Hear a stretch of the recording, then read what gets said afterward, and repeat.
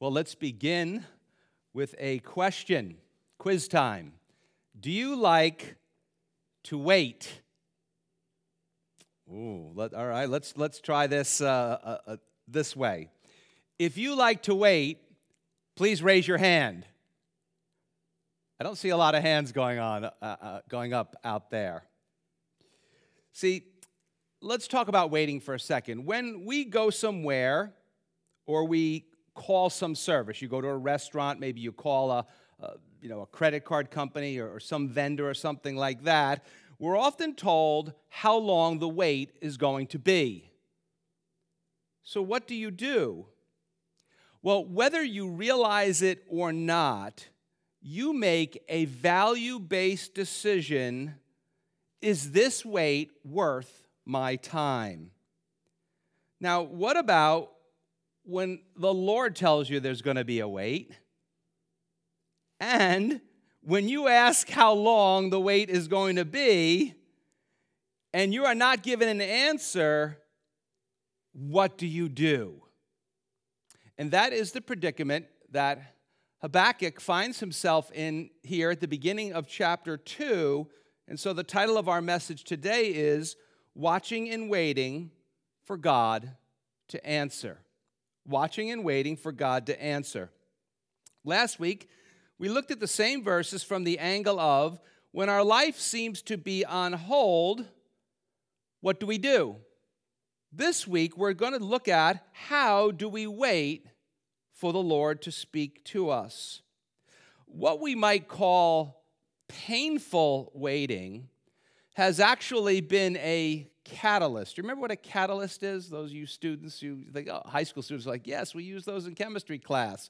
They're like, that's the best part of chemistry class. We pour something in and it causes a reaction. And painful waiting upon God has been for many people a catalyst for them to leave the faith.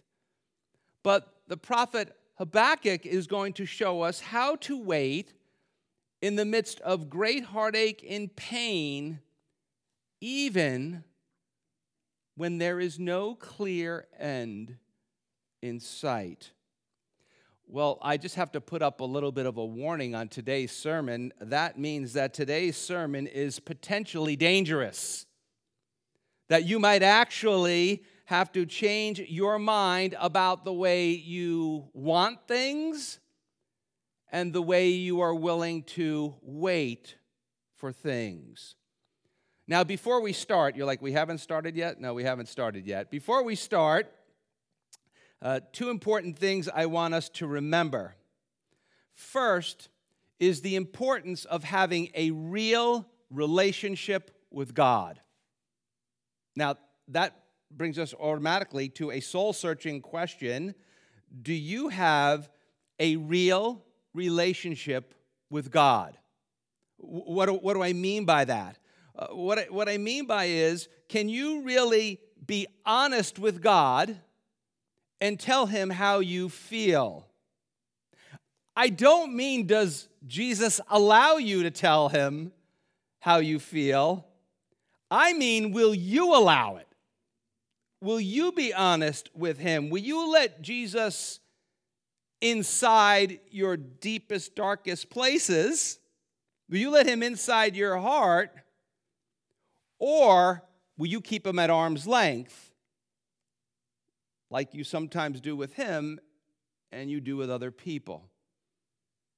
You know, as a pastor for a number of years now, I can say this. One of the reasons that people legitimately leave the faith or they are starting the process of becoming followers of Jesus Christ is simply this: Jesus got too close. And that's a little weird when that happens. I get it. And then you eventually come to the point in time where you only want him to be close. And if he's not close, that's when you're not in a good place. This may shock you if you're just a, kind of a garden variety church person. Jesus is not looking for fake Christians. Jesus wants you to trust him with your deepest fears, anxieties, and feelings. The second thing, we want to grow our faith while we're waiting, we must remember who God is and what God is like. Now, if you recall from Habakkuk chapter 1, the people where he lived in Judea, southern Jerusalem, and the area of Jerusalem were in repetitive, unrepentant sin. What does that mean? Basically, they said to God, we're not changing. We don't care what you say. We're going to keep living the way we want to. And this had been going on for many, many years, well over a century. So it's not like you do one sin and God zaps you. He's given plenty of warnings.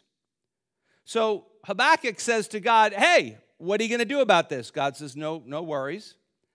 I'm going to send the wicked world superpower Babylonians to come, and they're going to fix the problem. And the prophet kind of says to God, okay, listen, I admit there's a problem, but your solution? Are you kidding me?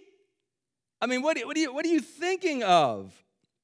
But we go back to chapter 1, verse 12, and we saw that Habakkuk kept the character and attributes of God out in front of him. He says, chapter 1, verse 12, are you not from everlasting? So he remembered God was the eternal God. O Lord my God, my Holy One. Perhaps the most important attribute of God in all of the Bible is his holiness. Therefore, because God's eternal and because God is holy, as one of his people, Habakkuk says, we shall not die. He says, O Lord, you have appointed them, that would be the Babylonians, for judgment. So what is he saying? God is sovereign. O rock. So what does that mean? God is stable and faithful. You have marked them for correction. So what's the conclusion? God, I know you're holy. I know you're eternal.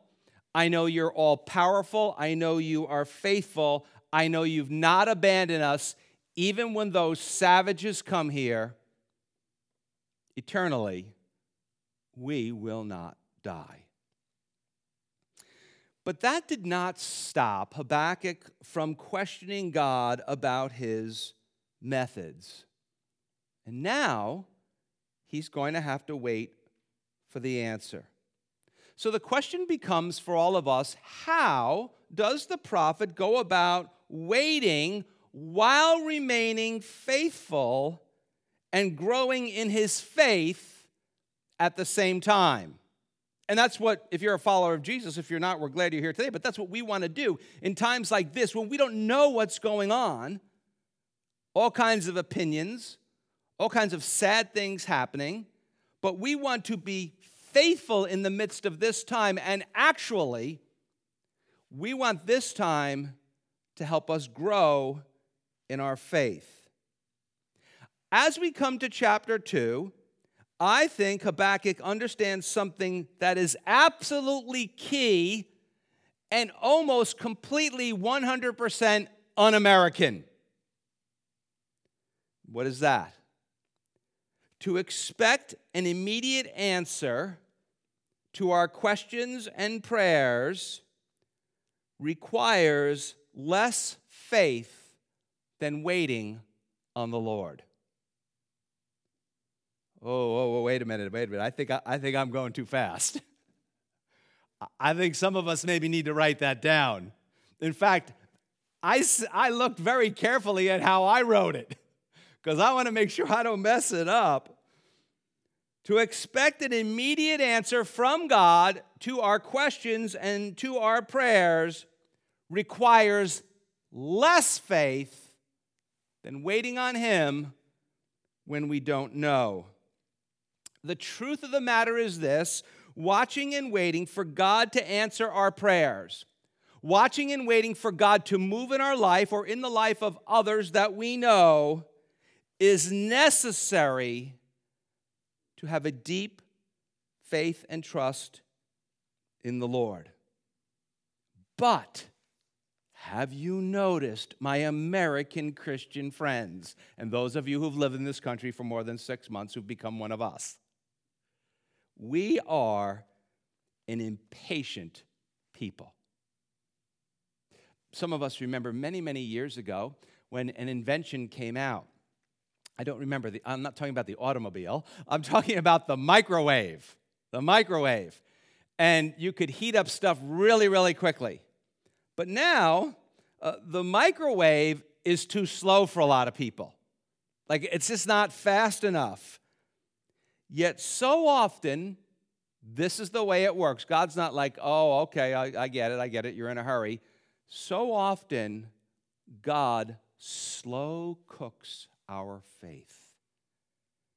You know, like when you have to put something in a crock pot or a cooker for all day long. They've even found faster ways now than crock pots.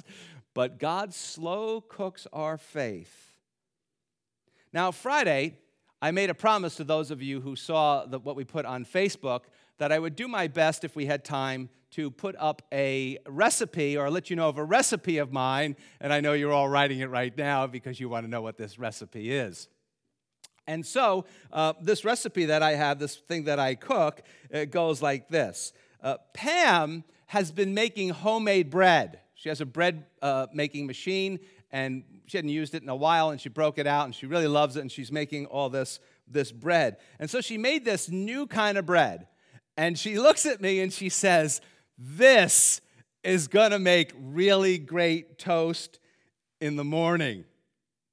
And she's trying to tell me, how long she puts it in the toaster for, this kind of thing like that. And I said to her, "I appreciate the fact that you've been making bread, but I don't toast it. I put it in the microwave. I don't have time to wait for the toaster. I got things I got to do. So I just heat up the bread in the microwave." And she looks at me right in the eye and she says, "That's not toast, Jim. That's soggy bread." And I said, "Yeah, but it's fast." And she says, "Okay, I admit it's fast, but it's still not toast." And the reality is, loved ones, is that God is not going to microwave your faith. That's just not the way it goes. It's a slower thing. Now, some of you are like, "Pastor Jim, are you that helpless?" Well, get in contact with Pam about that. She's always like, "What would you do without me?" So as we go into chapter 2, Habakkuk tells us about how he waits. He has some things to teach us about how he waits. Now, the illustration here is that he's up in a lookout tower. So is that his job? I don't know. Is he actually in a tower? I don't know. The prophets were often called the watchmen of the people of God, of the city. But let's just imagine that he is up there. And let's go up to the tower with him. He says, verse 1, "I will stand my watch and set myself on the rampart," that's the lookout tower, "and watch to see what he will say to me and what I will answer when I am corrected." Another version says, "and what I should say about my complaint." In other words, how should I respond to God and the people of God, because they're looking to me for answers. Now, let's just stop for 1 second, right? And this is something that's really critical to do when you read the Bible. Put yourself in the place of the people in the Scriptures. Now, here we have only two options. We can either be a Habakkuk or we can be God. Well, that's an easy one, right? We're Habakkuk. So we want to remind ourselves this is a real man in a heartbreaking situation in an extremely fearful time. Sound familiar at all? And it's not easier for people in the Bible. Sometimes we read like, oh, yeah, I stubbed my toe. God, what's up with that? People in the Bible are getting their heads hacked off. We're like, oh, it's easy for them. They're in the Bible. No. It's not any easier for them. And so, we must always remember that their life is just as difficult and just as hard, and in some ways harder than ours. So if you're taking notes today, there's actually 5 things. So you probably need a big piece of paper, or you can just not take them down. It's okay. The first thing I want us to look at here, and we're going to spend almost all of our time in verse 1, so don't worry we don't get to verse 2 for a long time. The first thing I want us to see is that Habakkuk teaches us to get alone. He teaches us to get alone. Look what he begins here in verse 1. He says, I will stand my watch and, notice this, set myself on the rampart. I'm going to set myself on the lookout tower. Now, if there was a big walled city, there would be a lot of space in between each lookout tower, so he would be alone up there by himself. So he says, I'm going to get myself up there. So it seems that he is by himself with God. And that is often the way it is when you are waiting on an answer from God. Yes, it's good to get yourself alone, but also a lot of times it can feel very lonely. Like you're the only, you don't really know what's going on, and sometimes maybe you think people are tired of hearing it, or people are too busy, or whatever. Other times, in addition to being lonely, it can feel, or it can seem, or it can actually be very dark, very private, a time that is full of agony. Now, in a sense, think about it, what it was like for the prophets. I mean, the prophets were righteous men, and it was so difficult for them because they were righteous men living in the middle of unfaithfulness. And they were crying out the message of the Lord, and people were like, what is he going on and on about? And a lot of people leave the church over this. Maybe they're very spiritual or hyper-spiritual, like, oh, well, the people aren't spiritual enough. Or they're thinking, well, they're not sold out enough. But one thing you can learn from the prophets, and you can learn from the apostles, it is much more painful and much more faithful to stay than it is to quit. Did you catch that? It is much more painful. I will admit that.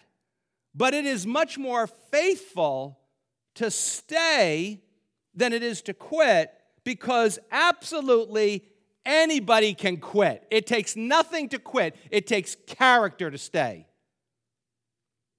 In fact, by setting himself in the tower, Habakkuk sees waiting as a duty. He sees it as a service to God and to the people of God. And so the picture again is him up high in the tower, if you will, detached from the problem for a bit. He's looking down over the problem. And so what is he getting? He's getting what we might call the big picture view. Now, somehow he knew, and as you mature in the Christian faith, you will too, the best way to fight off the distractions of life, the best way to insulate yourself from a pity party is getting alone with God and not only pouring your heart out to him, but getting up high and trying to get God's point of view on everything that is going on. Sometimes we refer to this as taking a step back, laying it out before God, and then being confident that he hears and he cares. The second thing I think that Habakkuk teaches us is to be alert. Be alert. Notice he says here, and watch to see. The idea is he's alert.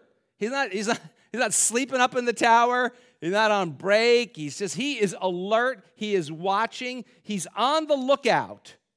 And then he's on the lookout for what? What he will say to me. We'll get to that in a second. But he's watching to see. It seems to me that he is carefully watching and waiting because he does not know when God is coming.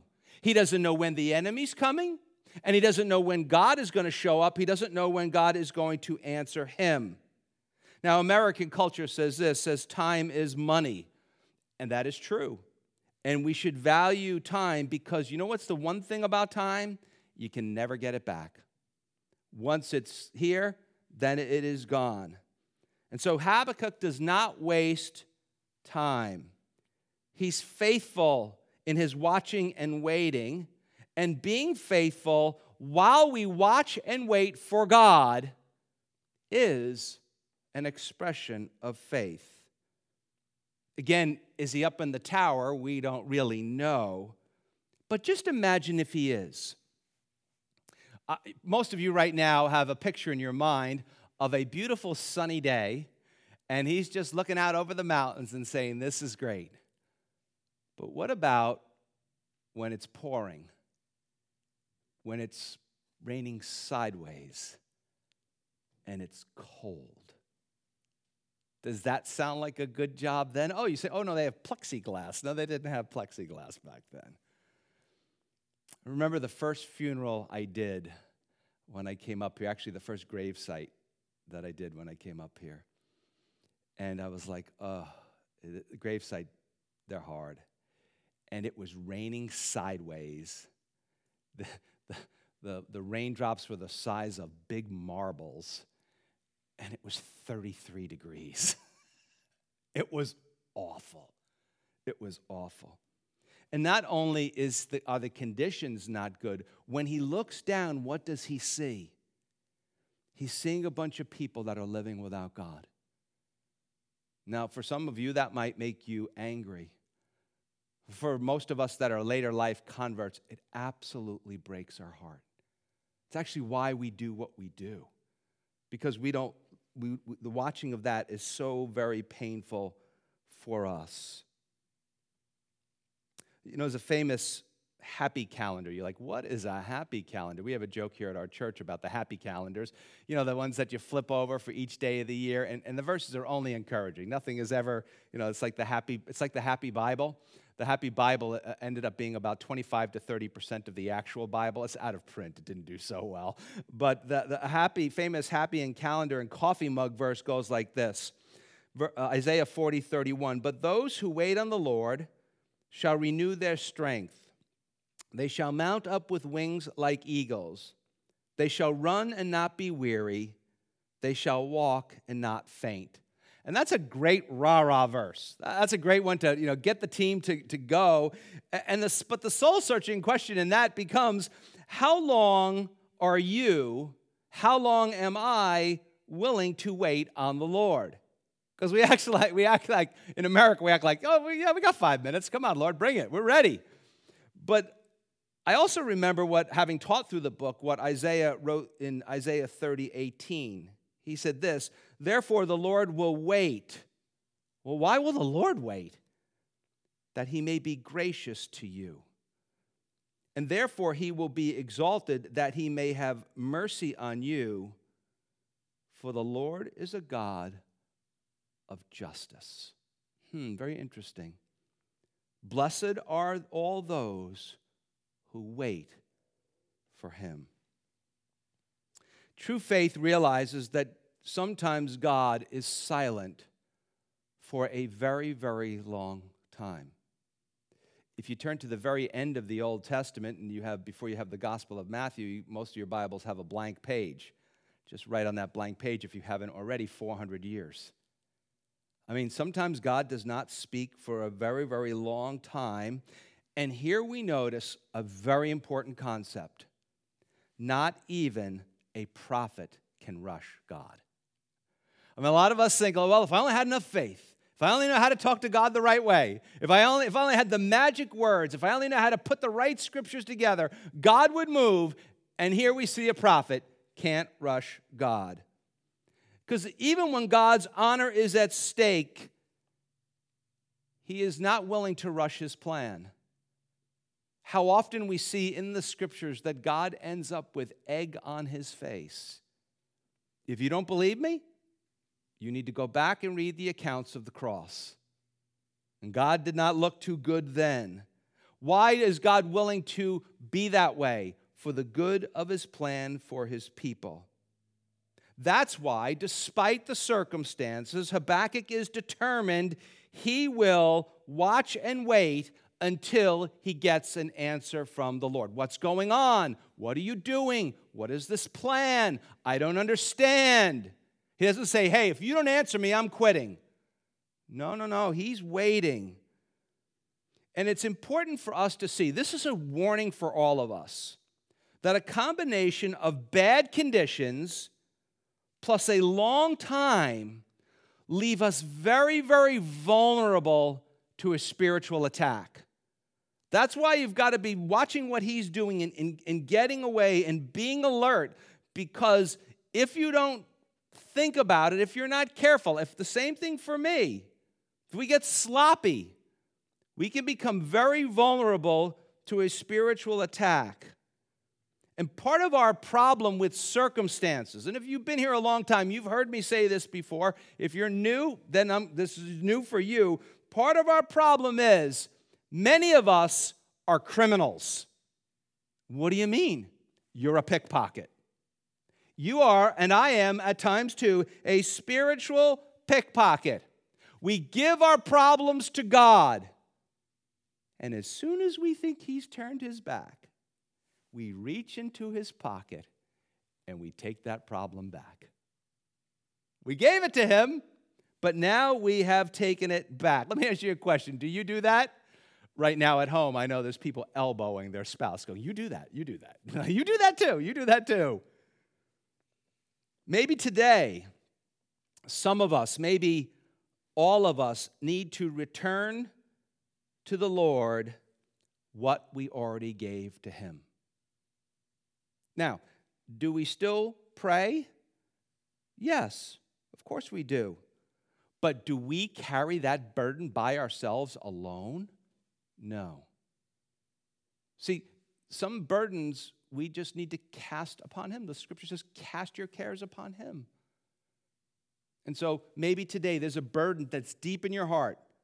I'm not saying stop praying. I'm not saying stop doing what you need to do. But give that burden to God. The Apostle Paul was in prison. He wrote this to the Philippian church, Philippians 4, 6, and 7. Be anxious for nothing. Like, nothing? I mean, like, really? Are you kidding me? Be anxious for nothing, but in everything by prayer and supplication with thanksgiving. So does that mean you're like, oh, God, thank you for these horrible problems. I really am so thankful. No, we're thankful for God and that he hears and that he moves and he's active in our lives. Let your requests be made known to God. We put it this way. Trade your anxiety for prayer. Say, God, here's my anxiety, and I'm going to trade it in. I don't want it anymore. I want to pray. And you say, oh, I do that, but it seems like I do that every day. Good. Verse 7, and the peace of God, which surpasses all understanding, will guard your hearts and minds through Christ Jesus. So what will happen? God will put a guard around your heart and around your mind when you give your anxieties and your requests over to him. Well, that brings us to number 3. Habakkuk teaches us to be attentive. See, you can be alone with God. You can be watching all around, but you might not be focused. And you have to be attentive. We're going back to verse 1 now. He says, and watch to see, and here's where we talk about being attentive, what he will say to me. Notice Habakkuk has the expectation that God will speak. He's not like, well, maybe, whatever. No, he has the expectation that God will speak. However, there comes an assumption with that. If you expect God to speak, that assumes that you and I have a heart to listen. Now, being attentive and listening is very, very hard with a restless and busy heart. It's very hard because your heart is just all over the place. You're still trying to carry that burden by yourself, and you can't focus. You can't concentrate. Odd as this may sound, and some of you are going to be like, this is just crazy. Much learning is driving you mad, Pastor Jim. Odd as this may sound, a heart to listen to God, a heart to be attentive to God is often developed in periods of painful silence. You're like, that doesn't make sense. I know it doesn't make sense, but that's just the way it works. Sometimes painful silence, being faithful for days, weeks, years, decades of painful silence will actually help you develop a heart to listen to God. Here's the reality you may hate. While some of you, like me, you are strangely comforted by what I am about to say, have you noticed that God is not very predictable? He's just not. Just when you think you got him down, like, I got him, I know what he's going to do, he changes the play. He changes what's going on. like what are you doing? Sometimes he shows up and speaks at the most unexpected times and in the unexpected ways. That's why we need to be attentive. Now, usually God speaks to us this way. Usually he speaks to us through his word. Sometimes he speaks to us through our hearts. And what I mean by that is like, oh, God laid it on my heart. That's not what I'm talking about. What I'm talking about is you just can't get away from it. You just cannot get away from it as much as you want to. For years, I knew that God had called me to be a pastor of a church. I knew it, or just a pastor. I knew it. I just couldn't get it out of my heart, no matter how hard I tried. And I had this great business going, and I would tell people in the spiritual realm, pastors and elders in the churches I were at, and they're like, we definitely see it, man. We all see it. We've actually talked about it at meetings. Like, what are we going to do with you? Talk to all the people who really have American values of business and money and all that. They're like, what, are you crazy? No, that you are not being called to that. But couldn't get it out of my heart. Another way that God sometimes does it is he does it through providence. It's the ordering of certain events in your life that are undeniably the work of God. And sometimes he puts all of those things together. And you're like, man, but if you're not attentive to what God is saying, not what you are thinking, not what you want, but to what God is saying, you could very easily miss it. So that actually produces a tension in us. We trade our anxiety for prayer, as we said earlier, yet we still face the problems. We just don't wash our hands of things. See, sometimes when God speaks, people think, oh, that means everything's going to be easy. No. Just look at the guys in the Bible. Just look at Jesus. Just look at the apostles.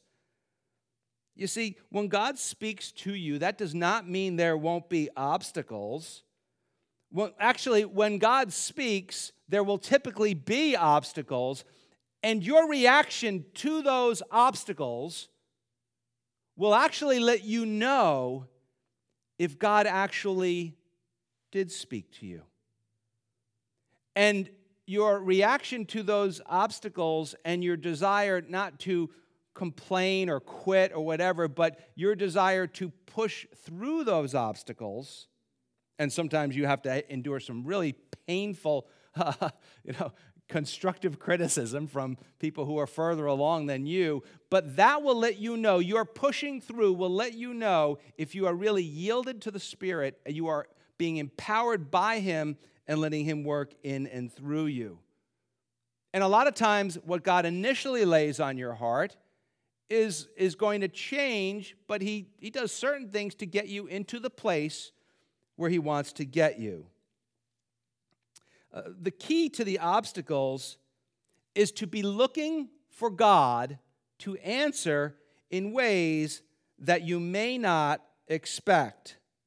That requires you and I to be faithful and to be flexible, but not being flaky. Did we get that? We're faithful, we're flexible, but we're not flaky. Let me say that a different way. Faith does not mean we do nothing. It means that we stay faithful and serve the Lord while we are waiting on the Lord. We often say waiting is what we do while we're waiting for God. But there's another side to that coin. At some point, we may come to the end of ourselves. At some point, we may come to the end of our resources. There's nothing more that can be done. And at that point in time, we're really only left with what sounds trivial, and we give such lip service to it, but is so important. We're only left with trusting the Lord and prayer. We're only left with trusting prayer. Notice I didn't say faith. That word is it's just bantered around too much. It's kind of lost its meaning. But we have to trust the Lord. In time, as you and I trust the Lord, as you and I wait upon the Lord, you will notice that it will begin to produce in you a quiet patience. And that quiet patience will often produce in you a determined perseverance. Did you catch that? A quiet patience, trusting the Lord, and you don't know what's going on. Every ounce of you wants to quit or give up, but you're like, no, Lord, I'm going to be like Habakkuk. I'm going to hang in there. I'm going to have a quiet patience that will often produce in you a determined perseverance. That takes us to number 4, be adaptable. Habakkuk teaches us to be adaptable. Determined perseverance led him to say this at the end of verse 1, and what I will answer when I am corrected. Notice he doesn't say, if I'm corrected. He says, when I'm corrected. Fundamental thing, Christianity 101. When you disagree with God, you're wrong. Okay, that's it. Now, I've been at this a long enough time to know I've had to learn that the hard way a lot of times. I just saved some of you about 10 years of your life. You don't know it, but I just did. See, too often we wait on the Lord and fall away when the answer, or too often people wait on the Lord and fall away when the answer is not what they want. Not Habakkuk. Faith is in a lot of different things, but one thing faith is faith is coming around to the way God sees things. And you will never know that if you don't study the Scriptures. I'm not saying you have to be a Bible geek, but you got to have some understanding. That's why you're doing a good thing today. You're watching this. You're learning things about God, the way God is, not the way you want him to be or some other people want him to be. So faith is coming around to the way God sees things. Faith is not expecting God to come around to our ways. People think, well, I'm just going to change his mind.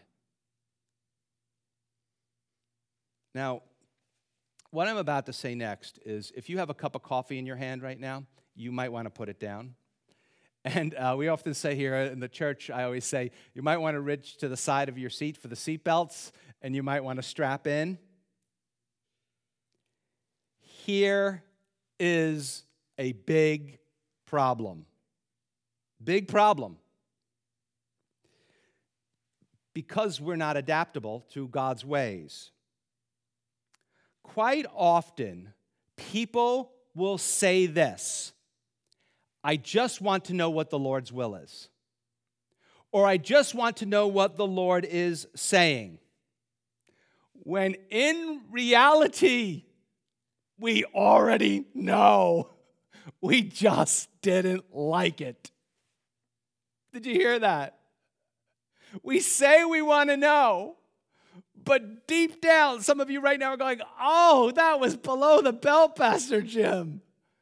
We say we want to know, but we already do know, but we just don't like it.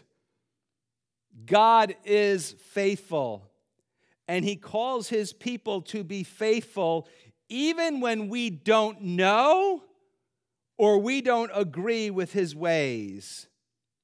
We said earlier that the Lord wants us to be honest with him, but he also wants us to be humble. He wants us to be teachable, and he wants us to be willing to change. He wants us to be adaptable. That's ultimately where God is taking us in watching and waiting. And the truth is, will we trust the Lord enough to be willing to change?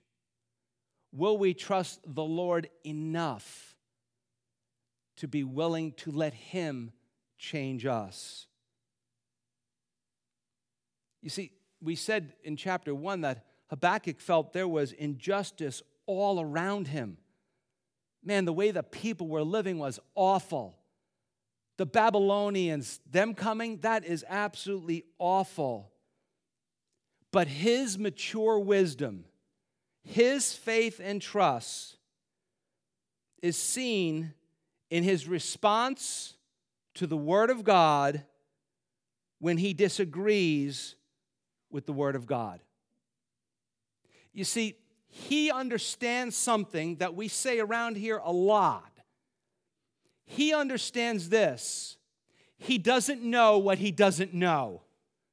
And when it comes to the plans of God, we have to understand that we know the cross and the resurrection. We know Jesus is going to return. And much of what happens in between, much of what happens to us individually in the lives of those we love, in our country, we don't know what we don't know.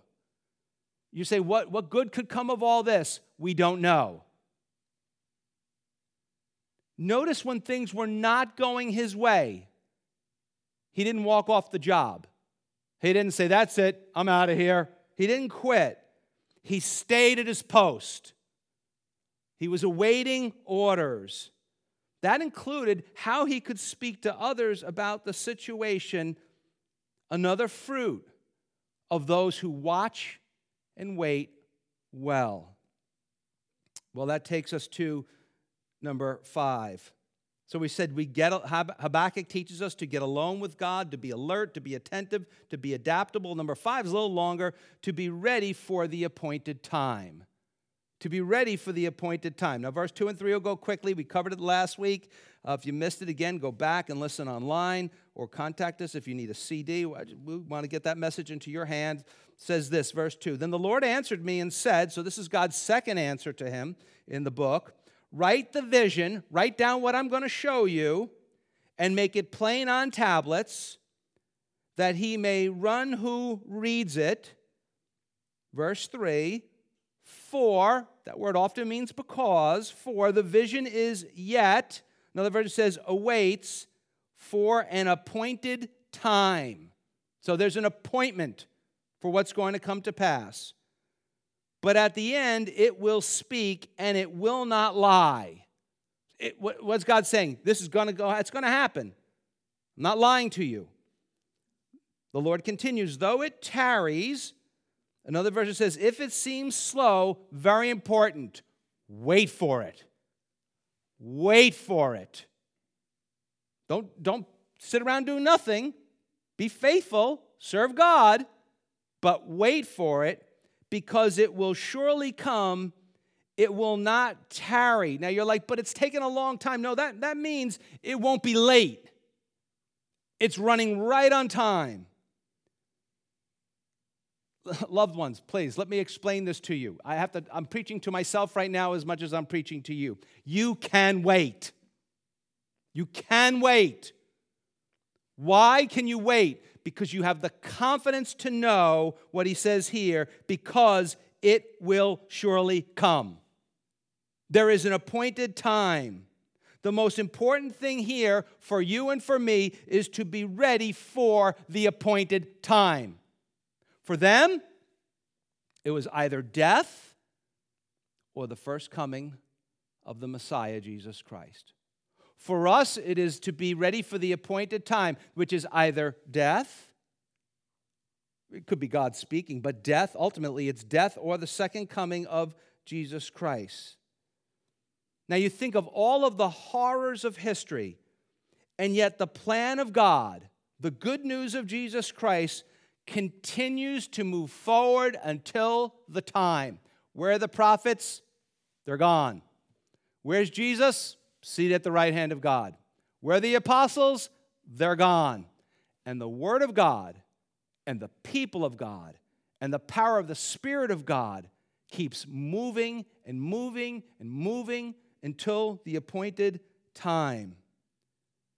For followers of Jesus, that does not mean you will never be disappointed along the way, but it does mean that ultimately you and I will not be disappointed. Being a follower of Jesus means walking by faith, not by sight, according to the Lord's timetable. That's His part. Our part is what? Patient, faithful trust.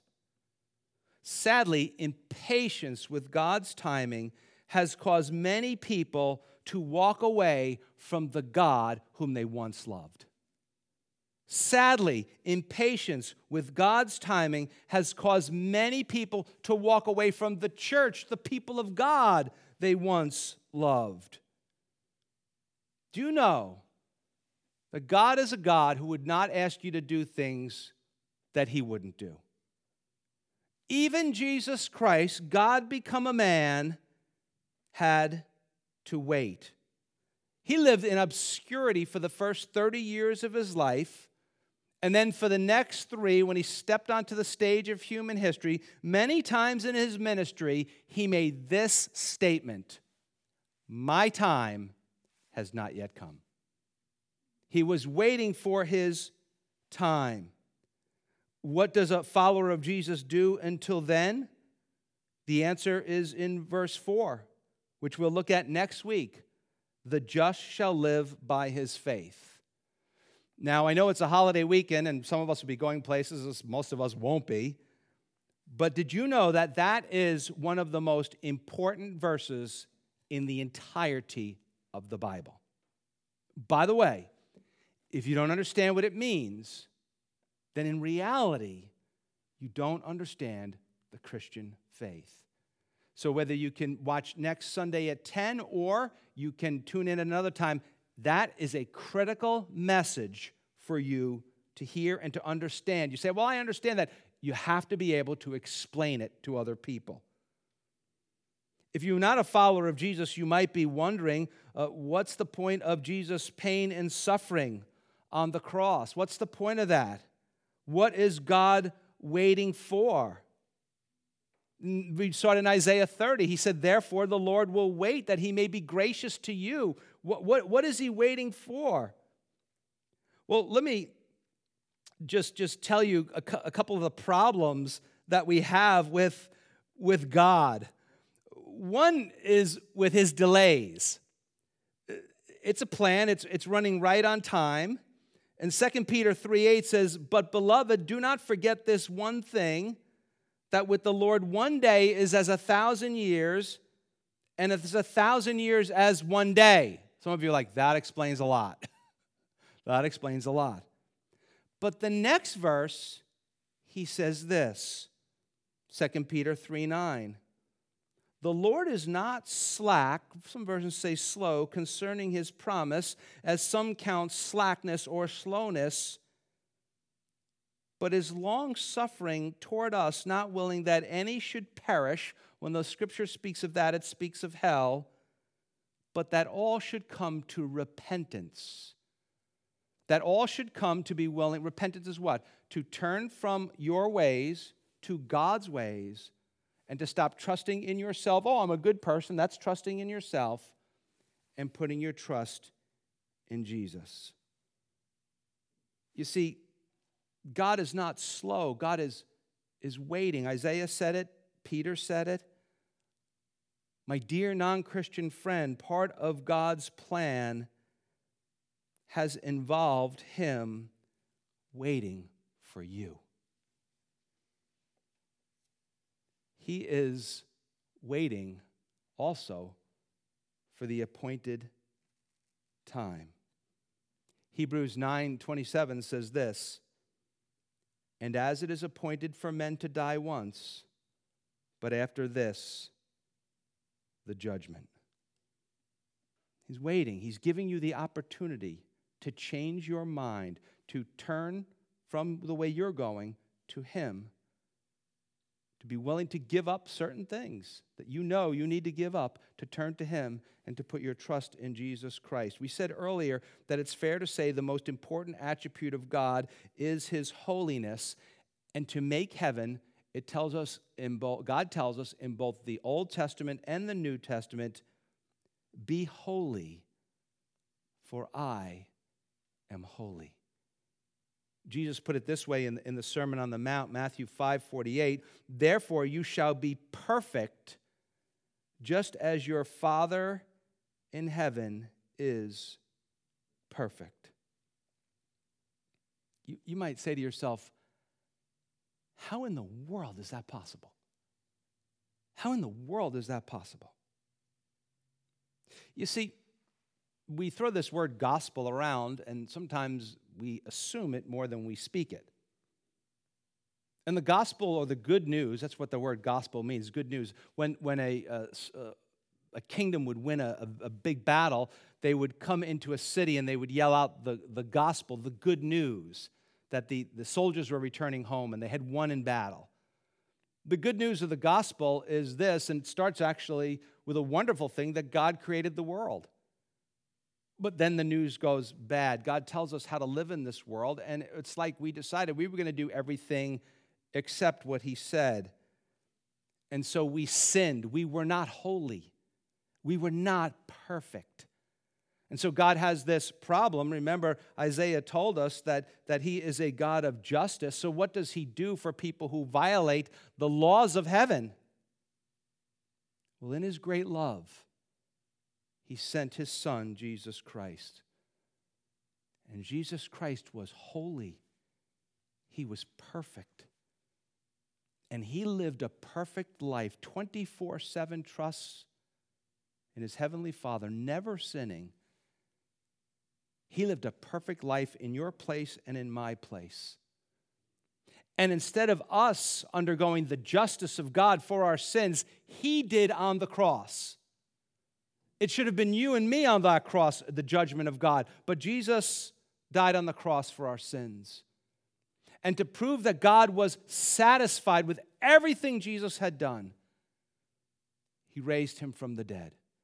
And Jesus has now ascended into heaven. He is seated in the right hand of God, the place of honor.